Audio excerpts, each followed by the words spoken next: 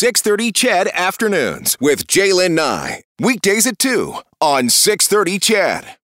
The province holding a news conference earlier today. In case you missed it, no new health measures announced this afternoon by health leaders in this province. No new vaccine incentives were announced. No proof of vaccination mechanism announced today. But Minister Tyler Shandro, did repeat that a QR code is in the works in Alberta, but there's no word exactly when it's going to come out. Tyler Shandro also not budging on the questions from reporters about limiting access to public spaces for unvaccinated people. They did announce additional cash to free up space in hospitals. So the staff can be reallocated to deal with the surge of COVID-19 cases right now. 1,510 new cases reported in the last 24 hours, which means we have about 16,000 active cases province-wide. There are now 679 people in hospital, 154 of those patients in intensive care.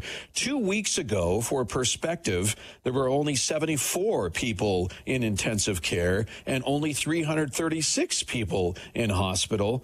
3 weeks ago, 221 people in hospital and 48 in intensive care. So the COVID situation is ramping up significantly and is showing no signs of slowing down. How did we get here? And could Alberta have done things differently? And if we did, would it be as bad as it is right now? Well, Dr. Dean Karlan joining us on The Drive this afternoon. Dr. Karlan is Pierce Professor of Physics out of the University of Victoria and Triumph. And Dr. Karlan, thank you for being here today. Nice to join you, Ted. And if people are listening and wondering what Triumph is, if I'm correct, it's Canada's Particle Accelerator Center, isn't it, Dr. Karlan? That's correct. It's on the UBC campus in Vancouver. Yeah, I am interested in that, but we'll have to save that for a conversation at a later date. Sure. Today we're talking with Dr. Karlan because he's a member of British Columbia's COVID modeling group, a group which, by the way, occasionally tracks what's happening in Alberta. And Dr. Karlan, are you surprised at all that Alberta is where it is right now amid this fourth wave?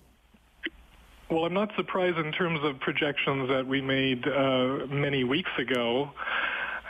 Under the circumstance that no action be taken, I am surprised that it took so long for action to be taken. Hopefully it is enough to reduce transmission. But it certainly is quite worrying where you find yourself right now. Yeah, it certainly is. And a lot of people who have been calling this show and texting are expressing concern. Others, though, are just taking it in stride. Backing up a couple of months, Dr. Karlan, according to our Premier and our Chief Medical Officer of Health, COVID policy decisions earlier this summer were based on data out of the United Kingdom. That data must have been not solid numbers, or am I mistaken to assume that? Well, I think you're referring to the suggestion that hospital demand will be far reduced in Alberta for this future wave, the fourth wave that you're now in, based on some experience in the United Kingdom. That was suggested at the end of July publicly by, at the time when it was also announced in Alberta that all measures to monitor COVID transmission would also be ramped down. So, in fact, looking at the data at that time and since then, there was no suggestion in the majority of jurisdictions, that is, in all of the United States, all of those states had seen this Delta wave before coming to Alberta. And in those states, we could see that hospitalization demand was ramping up at the same level as expected. There was no decoupling going on in the U.S. Now, for the United Kingdom, there appeared at the time that perhaps 1/4 of the load might be there. And it's not absolutely clear why it would be different. But you wouldn't just base a decision for which public health has, great consequences on the healthcare system in Alberta assuming that Alberta will follow the UK in terms of hospital demand and not, say, all of the 50 states just south of the border. So I would say there wasn't strong evidence to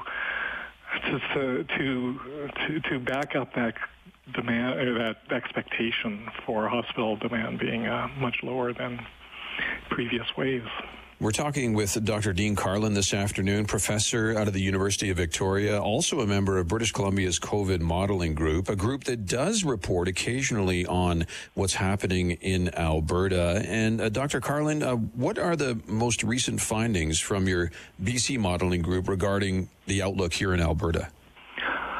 Well, the continuation of the rise in cases and, in fact, the hospitalization both in ICU and non-ICU going up more quickly than what we expected given the rise in the number of cases. So that's concerning. Now, the growth rate, how fast the cases are ramping up in Alberta, there's some good news, and it's slightly slowing down. Currently, best estimate of about 4% a day growth rate on average now as compared to 6% a little more than a week ago. So that just means that this doubling time, how long until you double? You gave a number of numbers at the beginning where you were seeing the ICU usage doubling or the number of cases doubling. Now we're at a point where maybe 2 weeks before you see those numbers double, but you can't afford to see these numbers being doubled, right? Yeah. So you want this growth rate to come down even further. The measures that were brought in last Friday will take time before they actually are seen in the cases, because the cases we see today are infections that were 7 or 10 days ago. So we're not going to see immediately an effect due to these new measures brought in. The hope is, though, that there will be a reduction in transmission rate and that the growth rate in infections and the growth rate in cases will start to slow down further. And but unfortunately, because we've already got these infections in the system, they're going to be producing hospitalizations, and the numbers in the hospital will continue to rise in the next week or so. Dr. Karlan, thank you for your perspective and time this afternoon. I appreciate it. Absolutely. Wish you the best, and let's hope you guys get through this well. Yeah, you as well in BC. Thank you for that. That's Dr. Dean Karlan, professor out of the University of Victoria, also a member of British Columbia's COVID modeling group, a group, by the way, that is also reporting occasionally and tracking what's happening in Alberta. And if you Google BC COVID modeling group, you will find all of their YouTube presentations, by the way, with the latest information. Don't know how far back the archive goes, but if you want to dig deep, just Google BC COVID modeling group or Dr. Dean Karlan, Karlen, and you will get all kinds of information on the data that was out there and was available for health leaders in this province to have access to base our current health policy on.